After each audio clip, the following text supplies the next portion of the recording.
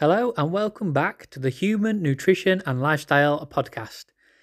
Today's podcast is the one I've been wanting to do ever since I started this podcast journey.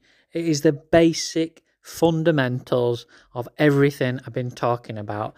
This is where you build your foundations from, and then you can go into extra things which we've recently visited, like the microbiome with Mary, and we'll visit in the future organ meats and insulin and fasting, and look more in depth into those particular parts of the human nutrition and lifestyle.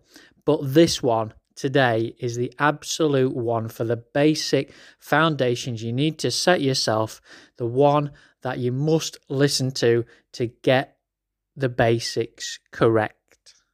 So I hope you enjoy this one as much as I did. Can you tell? Right, without further ado, here he is, Dr. Gary Schliffer. Hello, everybody, and welcome back to the Human Nutrition and Lifestyle podcast. Today, I'm very excited to introduce an actual real doctor onto the podcast with us. We've got Dr. Gary Schliffer here with us today. So, Gary, if you want to introduce yourself, tell us where you're from and what you kind of do. Yeah, thanks, Matthew. Hello, everyone. My name's Dr. Gary Schliffer.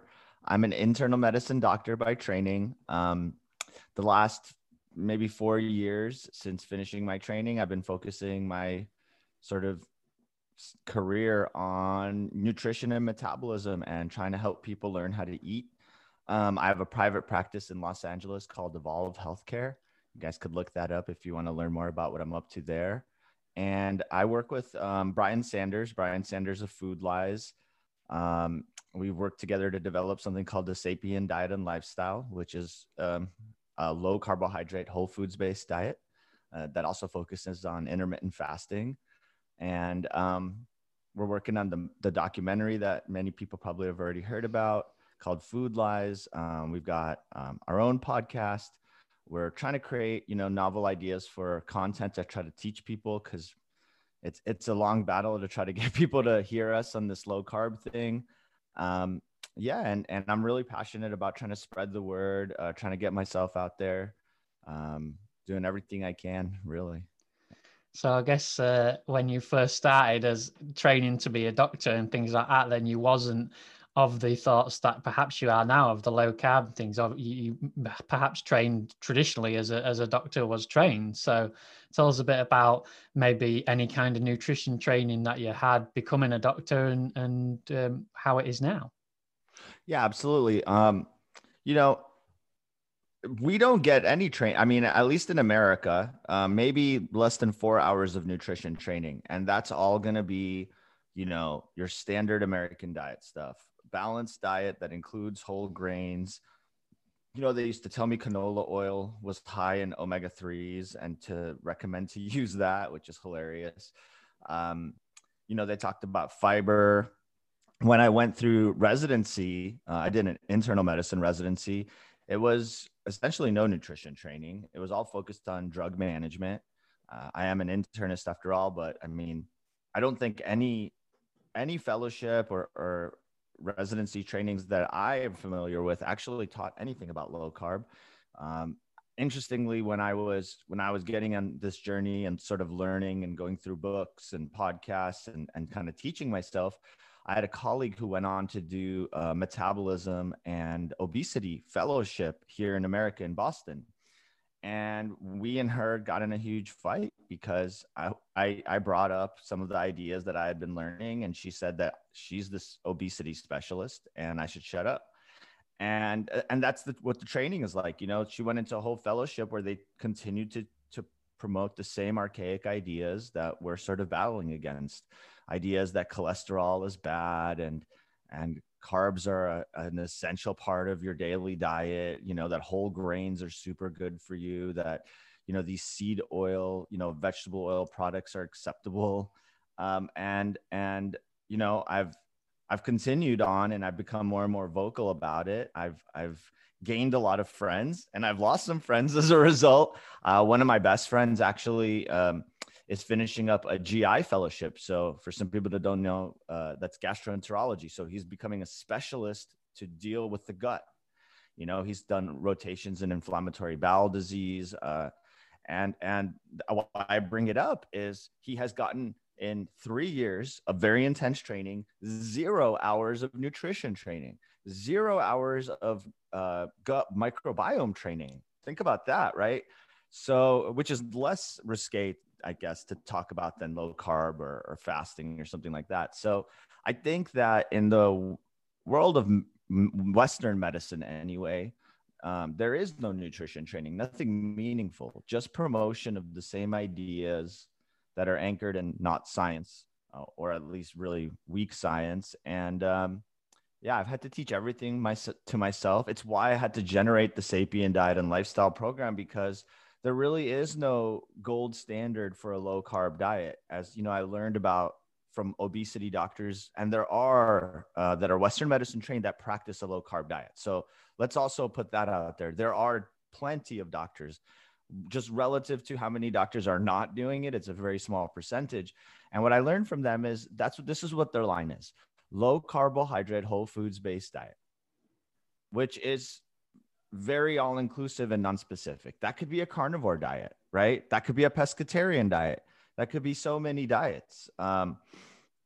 It really could be a vegetarian or vegan. So it really goes all over the place. And I've had to kind of create my own foothold, my own sort of platform. And we're really, really proud of it. We've built a learning program for folks that are interested, with videos and a guide. And, we're not the only ones doing it, but I think we need a lot of this. We need a lot of support to get these ideas out there. We need guys like you podcasting and sharing the message. It's a long journey. And when you look at, new evidence coming out to support what we're talking about, it's largely dismissed or minimized, and certainly not promoted in general media. So this is where it lives. It lives in the podcast world. It lives in these small communities, and that's fine. And we're just going to keep pushing, and hopefully the world will listen, because people are sick. People are miserable. They don't even know it. And I think that's why so many of us are so passionate about spreading the message. So what actually managed to turn your head then from being a traditionally trained doctor into starting to think perhaps there's a different way to maybe look at my patients who are coming in all the time? Perhaps I can offer them something different. What was it that actually got you on the road thinking we should touch maybe on nutrition? Yeah, great question. It was a number of factors, and then it all came to a head. So I'll tell the story briefly. I go through training, and I'm this guy that's super frustrated. You would think I went to a really good program in Indiana and had amazing attendings and great education. And yet I was frustrated. I was really upset because I didn't feel like they were teaching me how to heal people. They were not teaching me how to be nurturing or loving or protective and actually teach preventative medicine. It was all sick care. It really was. And people say that, oh, sick care starts becoming like a thing that people say, but it's really true. Like, it really is true. That's all I learned. And when I pushed for, learning about other things, it wasn't there. And I was told to just kind of like, do what you're here to do. So fine. So I come out of training pretty frustrated. I go through my own personal journey because I want to be super healthy, right? And I work out all the time. I worked out to keep my head on straight throughout residency and medical school. I ran a ton. And an observation I made was, when I stopped working out as hard as I was working, I would start to gain like a little belly fat, or I wouldn't feel so good. And that was just sort of sitting in the back of my mind, like, is the human body really supposed to like train 2 hours a day to maintain fitness? Aren't we built to survive and thrive and all these things? So something wasn't fitting, right? And at that time, I'm just eating a standard American diet. I'm not really thinking about nutrition the way I think about it now. But I'm frustrated, and the frustration for me leads to exploration, right? Like, I try to be open-minded. I'm open-minded about medicine. I'm a big proponent of like hallucinogenic or psychedelics assisted psychotherapy, for example. So I'm always thinking outside the box. And I go on a trip. This was like 3 years ago with with this guy Yaniv, my best friend, and Brian Sanders of Food Lies. And they're my two buddies, and we're literally go snowboarding. Like, doesn't have anything to do with anything. And me and Yaniv are always talking about how to be fit, and Brian's on his journey of starting Peak Human podcast and developing his Food Lies idea. I think it was just kind of coming together in his head that, oh man, I need to talk about this. And I respect Brian. He's an engineer. He's a really smart guy. And we got into an argument basically about food. And I'm over here like, I just finished training. I'm an attending physician. I know what I'm talking about. And here's my buddy who's just like, no, you don't. And he would challenge me on a lot of things that I really considered to be true. And, I'd open my phone and Google something. And I'm like, oh, there's something to this. And it was really like a fun conversation. And he shared some ideas with us, and it really sparked my interest and Yaniv's interest.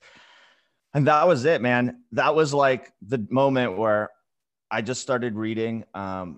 Soon after that, I picked up A Big Fat Surprise by Nina Teicholz. I read it front to back. I went back and read certain chapters over and over. I took notes. The Magic Pill by Pete Evans. I must have watched that the next day. Blew my mind because I had never heard of anything like this. And the thing that blew my mind is that I went through so much training, and I only heard about ketosis maybe a handful of times in the setting of, like we've all heard it helps with children, and seizures, that sort of thing, right? So that, it's just very, very niche. I never thought of it as a real strategy to help people. And that was it. And within a couple of years, we had developed Sapien, and that was the three of us. Yaniv is a producer. He's got a production company out here in Los Angeles. Brian, is this just really a free thinker is how I think about him, and a guy who's not afraid to take a position. And I'm the physician. And it was just like, it just came together, and we're like, we got to do this. We're passionate about it. It changed all of our lives. Like, we all found our best health. We all stopped struggling with our energy and just with, so many things that everyone's struggling with because they're eating crappy food all the time. And that was it. And, we never thought that we'd have a program and we'd have so much interest, and it seems like every week there's something else coming up. And the movie, we're not messing around. We're going to make an awesome movie. Brian is working on it every day. It's not going to be a talking heads kind of mediocre. No, this is going to be a great movie, everyone. And it's taking a long time, and because it's going to be great, and we are not taking like extra funding. We're raising the money, and we're putting in our own sweat equity. So it's a cool story. I'm really proud of it. And it's like my best buds, and it came back together so organically. I could have never set an intention for this. Like, it just happened. It's changed my practice. I mean, I've integrated these ideas into all of my recommendations. At first, when I started my clinic, I would do basic primary care. I'm an internist. I would recommend what I recommend. But I always questioned recommendations. So that even before this, I was like questioning, do I give a recommendation based on what this organization, the American Heart Association or ACP or whatever it is, like, or do I give a custom recommendation, what I think is appropriate for the patient in front of me? And that's evolved into me making my own recommendations. And now I guess you can call what I practice integrative medicine. You can call it maybe lifestyle medicine, because I really do push against pharmaceutical prescriptions, and I really focus on lifestyle and supplementation and nutrition. But I still do the Western medicine thing. There's a huge role for it. I'm not a person that's like anti-Western medicine. I just think that if you're going to be smart, if you're going to be thoughtful, if you're going to really treat medicine as the art that it is, and stop, trying to mechanize it, you're going to use as many modalities as possible, as many modalities as you can grasp your head around. And so that's what I'm trying to do. I'm constantly learning, and I've developed, I think, some pretty unique recommendations, and it's driven by, gurus in this low carb, healthy living space. It's driven by books. It's driven by, influencers even. And I'm proud of that. Everything does not have to be supported by a double-blind randomized placebo-controlled study. That is not that is not the end all be all, like so many people. And that concept is leveraged by drug companies and organizations to minimize any dissenting opinion. So I proudly say that a lot of my recommendations come from my own analysis, and it is evidence-based. There's plenty of evidence that goes both ways. But you have to be a thoughtful person and make your own decisions, I think, and not just do what you're told. Great. Yeah, that's absolutely brilliant. I mean, like you say, there's none of us, nobody in the spectrum is saying Western medicine is rubbish. Western medicine's there for a reason, and it's made great innovative jumps throughout the years. And with the technology, it's come on leaps and bounds. It's a brilliant thing. But we need to sort of work it in with nutrition rather than saying it's or this or that. It's either or nutrition or medicine. It doesn't have to be like that, does it? It can come together. It can be both. And like you say, the information is out there. You know, there's plenty of podcasts out, there's plenty of videos out, and there's books and there's studies and all sorts of things out there now about a lower carb diet, a lower carb nutrition to help you through that. So how have you been kind of received by your peers, by people perhaps you used to work with, and now they've found out that you're doing this? What do they think to all of it? It's a mixed bag. So so when I started talking about this stuff, I was discovering it in real time, and I was working in the hospital, and I left the hospital maybe 3 years ago as my business and all the Sapien stuff really got exciting and took over my life, really. But as I'm talking about it in the hospital, I got a mixed reaction. Most doctors, especially doctors that had been practicing for something like, 15, 20, 30 years, thought I was crazy. But it was more than thought I was crazy. They just weren't hearing it, right? The idea that they'd been missing a big time concept like nutrition, and they were wrong on that. And that here's this young guy that it speaks loudly and is boisterous, just talking it up in the middle of the hospital, being like, what the heck are you doing? Feeding these people Ensures and all this nonsense, right? They didn't like it so much.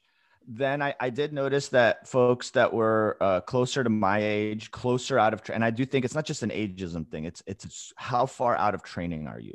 People that were just out of training were more open-minded to these new ideas. People that were sort of in the middle of their careers weren't trying to hear it, and they weren't trying to change their practice. And then interestingly, like older docs that had been practicing for a while, that had seen lots and lots and lots of patients, they seem to sort of already know, by the way. Like they knew about it. They got to a point in their lives where they were also exploring, and I think that happens once you practice for a while, got your financial and family situation more stable. It's very hard, to go through this whole training and then make money. It's a nightmare for many doctors, and people should know that. It's very, very, it's not this glorious thing that it used to be. And I don't know that it ever was, but what I've seen is people work really, really hard and struggle to be a doctor, especially in America. So there was this kind of weird, like two-pronged people that support me. I slowly sort of found specialists like cardiologists and GI doctors, nephrologists that understood what I was talking about, because what really started happening was, as I was teaching people how to do this, and I was pulling drugs away, and I was reversing A1Cs with less meds, the patients would go to their respective specialist, and the specialist could not ignore the fact that the numbers look fantastic and the patient looks fantastic. But when the patient told them that, hey, Dr. Schliffer's got me eating essentially no carbs and lots of meat, and I'm not eating all the time. I'm sometimes I only eat once a day, it scared doctors. And so I had a few patients that would come to me and say, cardiologist said my numbers look good, but I need to find a new primary care doctor. And we'd laugh, and I'd prime my patients for that, hey, this is, dissenting opinion, and it's going to trigger some people. Frankly, it's like trigger people, right? So, I had to build a team of people that are, even if not like-minded, at least open-minded and not poo-pooing what I'm doing, especially when it obviously is benefiting my patients. And then more recently, as I've started doing podcasts and become a little more social media present, it's been nothing but love. I think that, there's a carnivore community that's growing. I think the carnivore community is even wisening up to the idea that a real diet is more carnivore-ish, not kind of strict carnivore. And that carnivore is probably more of like an elimination diet or a healing modality, like a tool you can use transiently or intermittently in the setting of a meat-based diet. And that's where I've landed. I think Sapien is really a meat-based diet, which ends up being low carb, right? If you're eating a lot of animal products, you're essentially eating low carb. It's so whatever word you want to use. And the idea of fasting, I think, has become, just in the last few years, as I've been talking about it and this community has been growing, has become embraced by the general public. I really do think that of all the things we talk about, it's intermittent fasting, which is, by the way, a misnomer, which we can talk about, but it's this, I think it's being embraced because people come to me and they've heard about it. They've tried it and failed because they had poor guidance. So I teach them and they're successful. And I've said it before, the most powerful intervention that I've ever taught one of my patients is intermittent fasting, because you can get away with a lot of wiggle room in your diet, for lack of a better word, that you can really get away with stuff if you're effectively fasting once you're metabolically flexible and you're fat adapted. So if your metabolism isn't damaged and you're not really like fighting an illness or you're not doing this change because you're already sick, you can kind of jump into just fasting, adding a 16-8, maybe adding some OMAD days or some other fasting strategies without changing that much and really find a lot of benefit. And I've seen that in my clinic a lot. While I bring that up, a recent study just came out where, they added fasting to a group of patients, but they didn't change their diet and it didn't show any benefit. And I've heard a lot of people talk about, Look, if you're eating crappy food, fasting is not going to objectively help you. So again, those people that I'm talking about are not metabolically damaged because they're not really eating a crappy diet. What I'm talking about is you can have some grains from time to time, especially if they're on the cleaner sides. You can have carbs in your diet, especially if they're cleaner, things like potatoes, organic rice. You don't necessarily have to restrict carbs if the food quality is high. Does that make sense? Yeah, definitely. Yeah, we spoke about that before on here about you also saying earlier on about the carnivores. And I've said I'll never jump into a camp like carnivore or keto or anything like that because everybody's different, and you can add in those things if they're whole foods, real foods. I've also said like if you sort out 90% of your nutrition, make sure 90 to 95% of your nutrition is based around the nutrient dense foods. Then those other things, like if you want to incorporate them into your diet, just do it gradually, slowly, see how they come in. I mean, when I spoke to Brian, we talked about bioavailability and the anti-nutrients and things like that in vegetables. But that's doesn't matter in that sort of 5 to 10% of your diet. It only matters if that takes up a lot more of your nutrition. Do you agree with that? 100%. And again, you can leverage fasting to sort of be more resilient to those anti-nutrients. I think that, I think that fasting is this acute stress on your body that actually makes you stronger. And it's a fun way to think about it because, like, how is fasting good for you? You can talk about hormone balance, right? You can talk about the fact that it causes some calorie restriction just because you're fasting and you can't possibly eat that much. But what I really think it does is it creates an acute stress. And we know that when you have an acute stress, your body goes through a process of hormesis. Your brain becomes stronger for it because you're pushing through something that's uncomfortable. And I think that in and of itself makes you more resilient. and ultimately more able to tolerate anti-nutrients, inflammation, or anything negative that comes your way. And I think that's why so many people find so much benefit from fasting. And fasting induces this ketosis process, which when combined with a low carb diet, you could be in ketosis a lot. And again, we're not keto. We're not fixated on keto strips. I really don't recommend doing all that. Some people love it. I don't think that's a great strategy for most people. I don't think it's important to be obsessed with ketosis. The idea is that you should know about it and you should build a diet and a lifestyle that's frequently inducing ketosis. But simultaneously, I think if you're in it indefinitely, it becomes a chronic stress. So that's why it's such a fun way to think about it as a stress, because we think about stress in just a negative way. And I talk about this a lot with my patients, that what makes us sick and what the pandemic is doing, what all of this stuff is doing, is a chronic stress. It suppresses, it crushes, it decreases your hormone function, it decreases your metabolism, it decreases your happiness. And when you add acute stresses strategically, you build your body's resilience and ability to really crush it and thrive. And really, you're hacking our lifestyle and replicating a lot of what's going on with our ancestors. They were under acute stresses all the time. And I think that we evolved to be under acute stresses, and this idea that you go to work forever, then you like sit in your car, then you come home and sit on the couch to like get over it. It's killing people. And instead of teaching people, simple, free strategies to make themselves healthier. Do you want me to run through my acute stressors that I teach all my folks? Yeah, why not? I love it. It's like I love it. I love teaching this to people. I love talking about it because it makes all the difference and it's free, right? Okay. So we mentioned fasting, right? And that doesn't have to be extended fast. It can be, but I'm even just 16/8 creates a really nice sort of metabolic situation for you.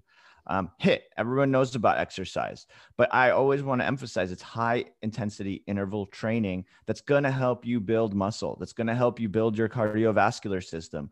If you're running all the time, it's good to mix up some sprints or some, kind of interval training. And so we can talk about that, but high intensity interval training, this acute stress. And then the more fun ones, deep breathing or controlled hyperventilation. I love Wim Hof. If for listeners who have never heard the Wim Hof method, he just released a book. He's a sort of healing guru. He's been around a long time, known as the Iceman. There's other breathing technique people. It's just the most common, but I just want to introduce that idea. Like, hey, how do you want to feel better? You don't have to even exercise. All you have to do is some deep breathing. It's free. There's YouTube videos, there's books, and it will change your freaking life. It's that simple. And then I always bring up cold therapy and heat therapy. So if you have access to a sauna, using it strategically is very powerful. But we all, for the most part, have access to cold water. and while it sounds scary to take a cold shower or jump into a cold bath, you don't have to do it all the time. And the benefits are overwhelming. And it releases proteins that are really anti-aging and helpful and healing. It awakens your nervous system. It's just, all of those are free. Not eating, so fasting, exercising, breathing, going in the cold and going in the heat. And I never heard about that in school. It's never been something discussed for preventative care. It's sad, but I'm excited to share it with people because it works. Yeah, that's great. I think I touched on it before when I was saying about hormetic stresses on our podcast. The same sort of thing, having cold showers and things like that. And to bring it back to fasting, if you can introduce both of those together. So if you was fasting and looking towards edging towards autophagy, which is the cell regeneration and the cell repair that you talked about, making sure you can build a stronger body from the inside. basically renewing your body cells. Anybody that has fasted for a moderate or to long time, something like 3 to 5 days, I know myself, after fasting for 5 days and then going into exercise after that, you just feel like a new person. You feel like your body has regenerated, and that's just what it's done. But also, if you was to add in those hormetic stressors while you are fasting or while you're in ketosis, then that can push you into autophagy even further or quicker and make cell regeneration, cell repair even much more present. Absolutely. And what you're describing is exciting, and I love it. I try to simplify it because I think to ask someone or to even bring up the idea, I think, we're speaking to a population of people that are listening because they like this stuff and want to dive deeper. And yes, extended fasts are I love it. I do it all the time. And when you strategically sort of couple different acute stressors, like fasting with exercise, like doing your workout at the end of your fast to really push your body's hormone system. We know that it releases a lot of natural hormones and drives testosterone and human growth hormone production. So very, very smart. My strategy is to try to get more and more people on board with what we're doing. So that's why I tend to focus on something as simple as the 16-8 method, because most people, like people that are listening are doing that already. I know it. And we're going to push them to do some extended fasts. But what I want people to think about is when you talk about this stuff with your family, with your friends, people that are like very resistant and they don't know, they don't buy into the idea that fasting is great for you, right? Because there's so much fear mongering about it. I think when you introduce something as simple as a 16-8 method with a workout at the end, right? Or 16-8 method with deep breathing throughout, right? It's easy. When you talk about doing a cold shower every day, people get scared, like I want people to go there. I wish we can really push that in, and we will. Matthew, we will continue where we will get there. But I'm really trying to get people to take baby steps. And so if you can take anything away from what I'm saying, it's what you say to your loved ones. It's what you say to your friends that are really resistant to any of this. It's the low hanging fruit, the easy stuff that feels good right away. And so when we talk about hormesis and all these things, it can go over some people's heads, right? So we're in it. We love it. I want to know why. But if you just talk to people about really simple concepts like chronic stress is ruining your life, and instead of using rest, which doesn't work, because we've all gone on a vacation for a week and come back, and after one day of work, you're like losing your mind again because it doesn't build your resilience. Use hack your body, use biohacking as a word that people seem to like that, right? To build your resilience. And anyway, I think that's a fun way to think about it. But for people listening, the more you can use these acute stressors to replicate our hunter-gatherer experience, the better your body's going to feel. And that's another fun way of thinking about it, right? Is you're not just stacking this stuff like supplements or like drugs, right? What you're doing is you're trying to think like, what does my body want? What did my ancestors experience for hundreds of thousands of years that allowed me to evolve into this animal that's very, very well adapted at survival and thrival. That's not a word, but you know what I'm saying? Yeah. Adapted to thrive.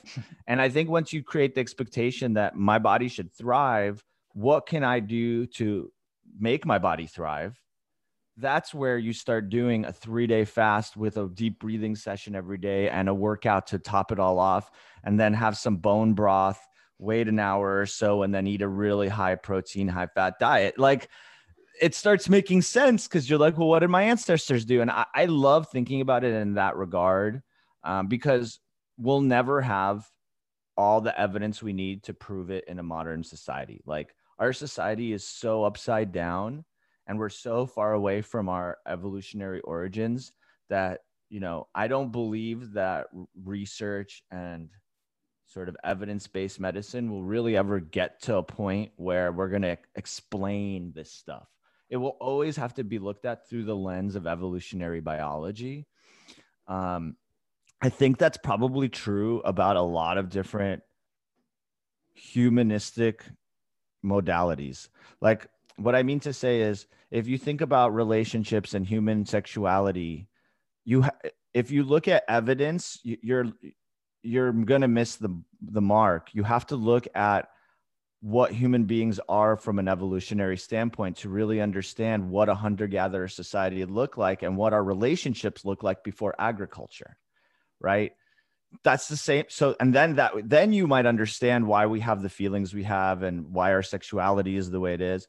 And it sounds like really disconnected, but it's not. If you want to understand how you should eat, you have to go back before agriculture, before the written record of, and look at anthropology and archaeology and what we know about evolution and biology to really start taking the evidence that makes sense and fits and ignoring things that are clearly biased by a modern, essentially poisonous world.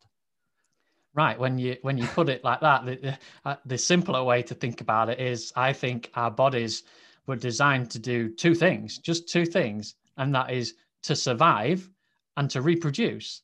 And that is it. So if you then say, okay, well, that's all we're aiming for is to survive and reproduce, then the reproduce aspect of it is your body has to be functioning at the top level. Like you say, it has to be thriving. It has to have all the nutrients and all the vitamins and everything it possibly can. Otherwise, you're not going to be able to support another human.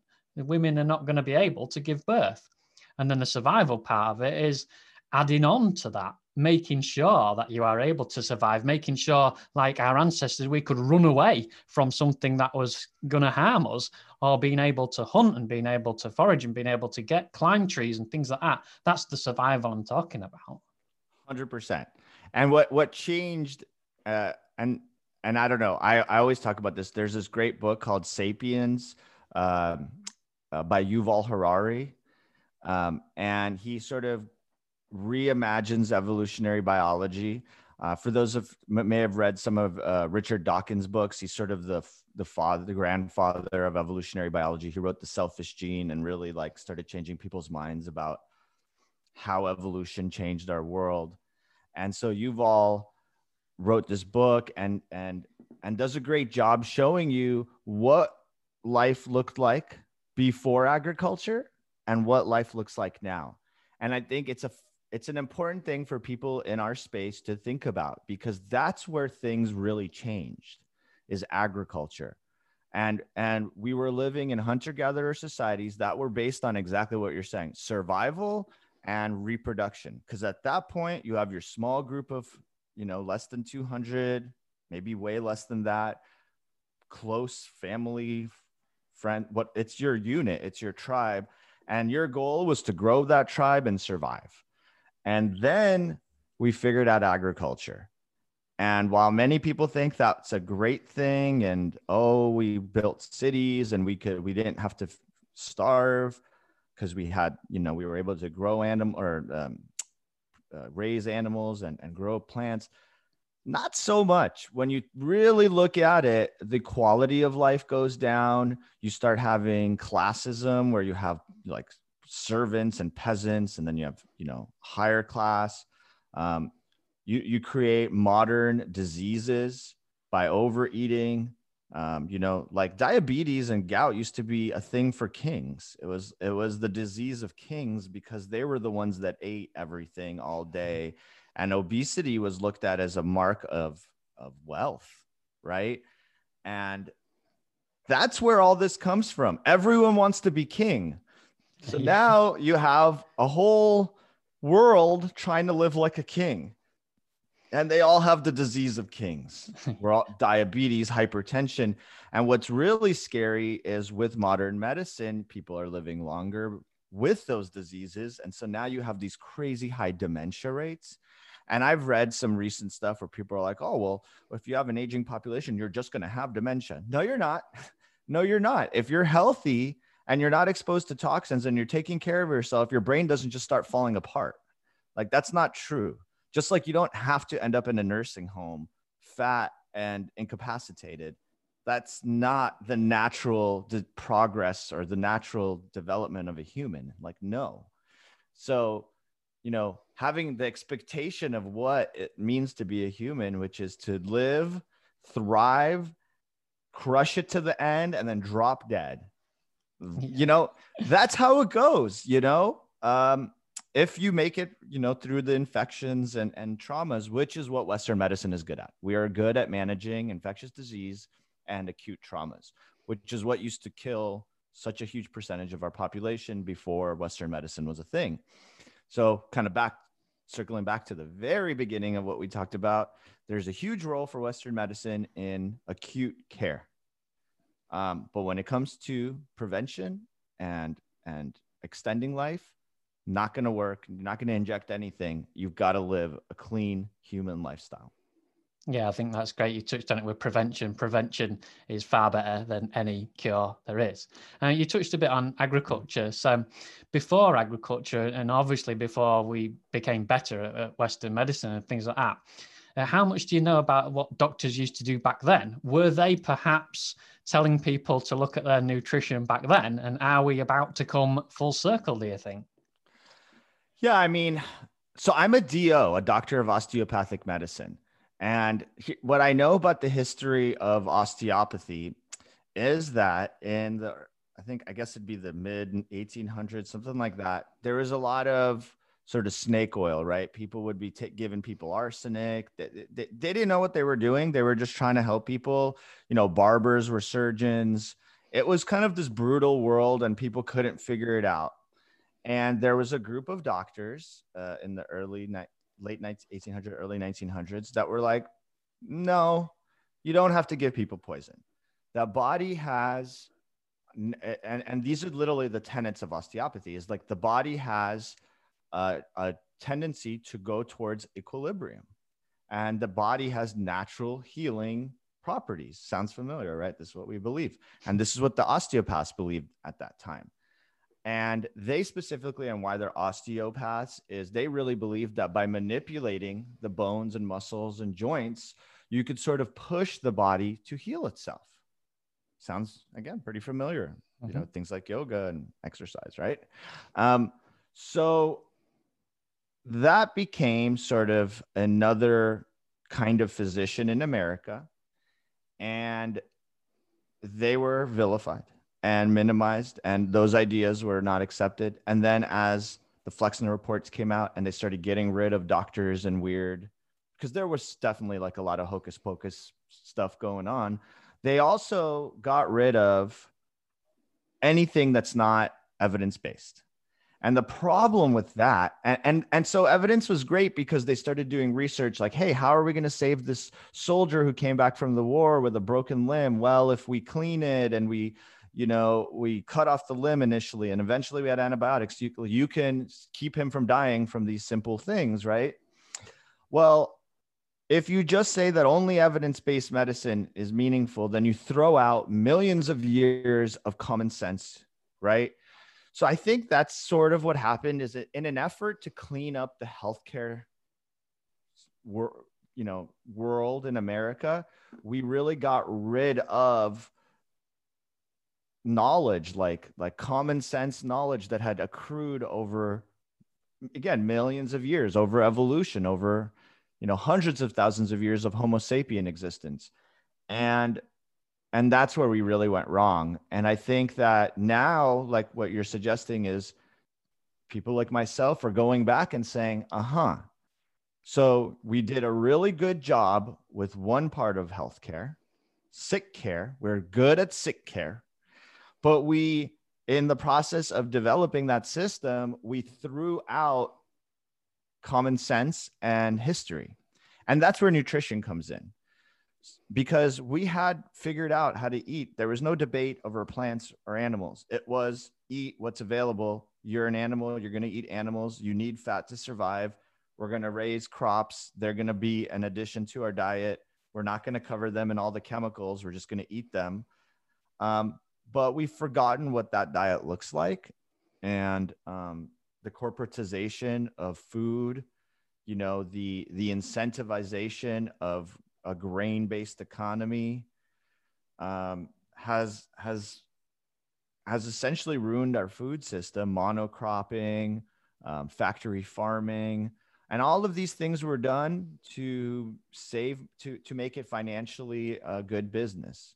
So I don't subscribe to the concept that there's some kind of like conspiracy that's anti-meat, or conspiracy that's pro-grain or whatever. No, it's a function of history.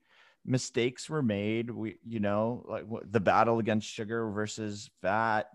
Yeah, their mistakes were made. Money went one way or the other. Public opinion went one way or the other. And we are where we're at, and I try not to vilify anyone or any corporation or anything. It just is what it is. And what I hope is that people just open their mind that the same way I can prescribe you a cholesterol drug and a diabetes drug, I can prescribe you a different nutrition program. And that there is not just one nutrition program. There's many, many, many, many, many ways to eat. And low carb is just a term that includes many, many, many, many diet approaches. Sapien is our version of conceptualizing this landscape of dietary strategies, and that the standard American or Western diet is based on a bunch of baloney, no pun intended. And we need to let go of that as our baseline. We need to get rid of this idea that breakfast is the most important meal of the day and that orange juice is good for you. And we need to start looking at nutrition the way we look at medicine, which is it is medicine and it is a healing modality. And you need to create a custom approach. But that approach is anchored in basic principles. You do not eat shitty inflammatory foods. You do not eat industrial seed oils that were never meant for human consumption. And you do eat food that is highly nutrient dense, which tends to be animal food. So let's let go of the vilification of meat. And maybe one person only wants to eat fish. And maybe one person only wants to eat eggs. And maybe one person only wants to eat meat. Who cares? We don't need to battle each other. What we need to battle is the idea that we need to eat shitty processed foods every day. And that is like the biggest problem, is people think that this oatmeal they're having every morning is good for them. And when you look at what is in that oatmeal and how it was grown, you realize quickly that this is not human food. Similarly, while you want to support animals, and we all love animals, I don't think anyone that's listening to this podcast doesn't love animals. So this idea that is promoted by the vegetarian and vegan community that people that eat meat don't love animals, that's insane. No, we love animals, and we don't support factory farming and shitty, food production. But that's true for plants and animals. And we need to vote with our money. What's this term? Vote with our pocketbook. Yeah. And promote regenerative agriculture. Support local farming practices. Support farmers that raise their animals with love and respect, that let them naturally graze and work together. The chickens and the cows and everything works together to create a food system that sequesters carbon into the soil, healing our planet. Like, it's simple, but it requires all of us to understand how the food system works. You cannot passively go through the grocery store, see, this is yellow and pretty, I'm going to put it in my body. Like, no, you have to be more thoughtful.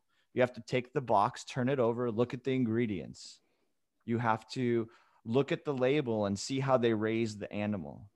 You have to reach out to your local farmers and go to that farmer's market and spend a few extra dollars. As Brian recently had a great post, you either pay the farmer now or you pay Big Pharma later. Yeah, and nothing could be more true than that. Yeah, that's great. That's I had loads of things as you were talking then to come back on. I think right from the very start, right from we tended to jump into one camp or another. Like the early doctors was like, oh no, it's evidence, so we have to jump into this evidence, and then forgetting our past, forgetting the things that we used to do. And along the way, I think throughout the 50s, 60s, 70s, that's what people have tended to do. It's sugar or fat, it's this or that. And that tends to be what I don't want to do now, and what you and Brian are doing really, really well with the Sapien diet. It's not this or that at all in anything. And the whole way across nutrition and even in your lifestyle, you don't have to choose to do this or that. Why not do it all? Incorporate it all in. Like you took it back to our ancestors. That's what they did. Their whole lifestyle incorporated everything, every single thing. Even some tribes today, you see them and they're incorporating vegetables and tubers and fruits and honey. You don't have to eliminate it all. It's not meat or veg, meat or fruits, or it's not carbohydrates or fats or proteins. You can have them all in your diet, but you don't have to eat them like you just said there about processed foods. They're all lumping it together. If you're having high carbohydrate, high processed carbohydrates and high fats in your diet, then that's where the problems start. You're having too much of every macro, all lumping it all in together, and it's becoming a problem, not to mention all the processed seed oils that are becoming a terrible infection into, well, I just call them a slow poison. I mean, you can elaborate on that if you like. No, I'm just, as you describe it, it makes so much sense. It's so simple. You mentioned just like a handful of simple concepts of that, and here's what I'm thinking. How the heck did they not mention any of this in 15 years of medical training? I am board certified by the American Board of Internal Medicine. I did all this studying to pass the Board of Internal Medicine exam. This is the highest level of training, the highest doctorate with board certification. And I had to learn about this shit in a book that I read after my engineer friend challenged my ideas. This is where we're failing. And I'm going to say something I think that's a bit not pleasant for people to hear. I worry that it's not just that we don't learn about nutrition. I do worry that the people that generate the education for doctors are effectively brainwashing us to ignore nutrition and lifestyle. I think through subtle, like, for example, when they taught me how to manage hypertension, they would keep reiterating, first thing you do, lifestyle modifications for 3 months. If that fails, you start drugs. But they never told me what the lifestyle modifications were. They would bring up things like the DASH diet, a low salt diet, or the Mediterranean diet, but they wouldn't even elaborate on why those things were good.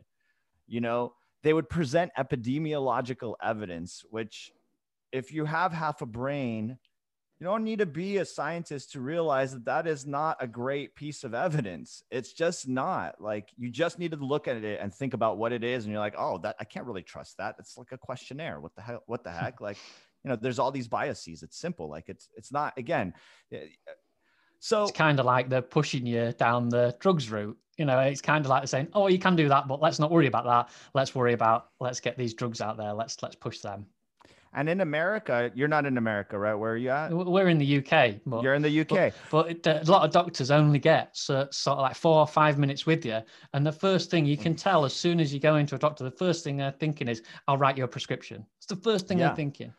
Yeah. And it's how we're trained. And so again, is this a conspiracy, or is this I recently watched the presentation by a good colleague who showed the top 10 donors to public medical schools in America, and they were all food companies, but not like natural food companies. We're talking about Kellogg's, and you know what I'm saying? So is that a conspiracy? Is that a conspiracy? I mean, it's public knowledge. You can go and look this up. So it's not really a conspiracy, right? It's just that we've created a system where big pharma and big food are working together to not just convince patients that this is how to live, but doctors that this is how to treat people. And this is why we're so stuck, is you're taking a population of some of the most highly educated and talented people, your physicians, and you're, again, for lack of a better word, brainwashing them to believe that there is no lifestyle intervention, that it's too hard to get someone to change how they eat. You know, when all this pandemic started, the first thing I was talking with some colleagues from the hospital, and the first thing as I said is, look, guys, this is pretty obvious that obesity and hyperinsulinemia diabetes is one of the main risk factors for people to get really sick. If today, and this was like in March or April, if today we all start aggressively promoting a public health campaign for a low carbohydrate diet and to treat obesity, we would save countless lives from death. I know that, or at least from terrible hospitalizations. And what they told me was, we love you, Gary. You're so crazy. Like, that's hard. How I can't teach my patients to leave the hospital and start eating better. I can't do that. That's impossible. How do you change someone's behavior? Well, they very quickly were able to force or coerce or get everyone to wear masks. I think that's a pretty dramatic lifestyle change. And they're like, well, that's easy. You just strap a mask on. I'm like, easy? You're literally changing the fabric of our society. You can't see people's facial expressions. You can't. So that's an easy lifestyle intervention, but not eating crappy food and eating less frequently is impossible. And how can we possibly do that? It's been 9 months. We could have done it. We could have done it. So, you know, I didn't want to bring up too much about this whole COVID thing, but it's this idea that certain lifestyle interventions that go against the big pharma, big food paradigm are impossible to do, but everything else, stay home, wear a mask, change your whole life, no problem. And our governments can demand it from us. But why isn't our government demanding we eat less processed food, less fast food? Well, we know why, but I'm just saying, like, that's where the money is. Like, that's where the healing is. That's what we're up against, which is why we're on a podcast, and the media will never, not at least not in the short term, really support what we're talking about, because we really are standing up against the big boys, the big money players. I mean, it's nice to see that we are chipping away at it. We are chipping away at it because things are happening every day. Here in the UK, we've now got junk food adverts banned for children online, which is great. Wow. You know, brilliant. And we've got cardiologists working in the parliament as well to try and turn their heads. But how do we do it, Gary? How do we get our loved ones, our close friends, and how do we get this information out into the mainstream as much as possible? Is it a case of just starting with your next door neighbor? Yeah, it's a grassroots effort. It's one person at a time. I had a patient in yesterday, came in with all the symptoms of like basically malnutrition. He'd been cutting all animal foods out in 3.5 years of a strict vegetarian diet, and his gut lining was destroyed and he had no energy and he was protein deficient. And I spent 40 minutes with him and his girl talking about this. He was done. He was done with it. He's going to get some fish. You know what I mean? So I don't know, like one patient at a time, one person at a time. I'll tell you my approach. My approach is talking with folks like you to build reps, to get nice, good quotes, to build my language skills, to build my ability to communicate effectively and quickly. And I'm going to keep pushing to try to get some media attention. I think that eventually someone will listen. I do, you know, there's doctors out there, you know, the functional medicine movement, which I'm not quite functional medicine because I think they're a little too obsessed with plants in an unhealthy way. But hey, there's a lot of people that are on TV promoting those ideas.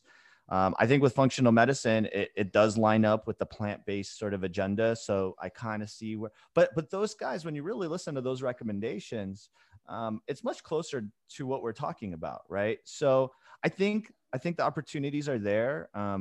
You know, for me and Brian, we have a dream. You know, I think we have these two distinct voices. You know, we have this I think, a unique approach. And we hope to keep growing this thing to where we get an opportunity to present our argument to a bigger audience, to get a bigger platform. And maybe the movie will really help us with that. Again, we have our program, I have my clinic. You just got to chip away. Your podcast is going to chip away. And I just think that at least, even if it doesn't work, at least we know we're doing like something good for people. Even if it is just a few hundred or thousand or whatever people, like, you're helping them live a longer, better life. And that's really what the goal of medicine is anyway. And that's great. And I think, like, obviously we're also leading by example. Look at us. Just look at us. The whole fraternity of it. It's brilliant. We're making sure that we're backing up what we're saying by having, outstanding bodies, some of us, and not looking at particular, maybe some vegans saying, "Oh, vegan's the way to go," and then you look at them and you think, "Is it really?" Look at it. Do you know what I mean? Yeah. So, leading by example is what I'm trying to say. And that's been absolutely brilliant talking to you, Gary. I'm going to have to stop it there, but let's tell everybody where they can find you and follow you and look after. And also, good luck with the movie, by the way. I'm really waiting for that. I think everybody is waiting for that. But yeah, let's tell everybody where they can find you. Yeah, so you could follow me. I'm most active on Instagram, Dr. Gary Evolve. Our company, at sapien.health, again, Instagram. You could check out everything we're up to at sapien.org. We have our programs there. We have sort of an overview of our diet.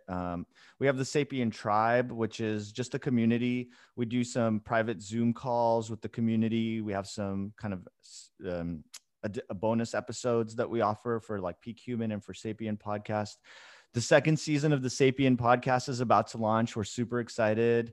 The first season was sort of this little project we did in my office. It got a lot of love. And so we've kind of expanded into our studio and we got some great guests.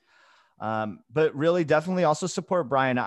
He's been such an inspiration. So I want to mention him at food.lies. That guy puts out amazing content every day. He's driving the production of this movie, and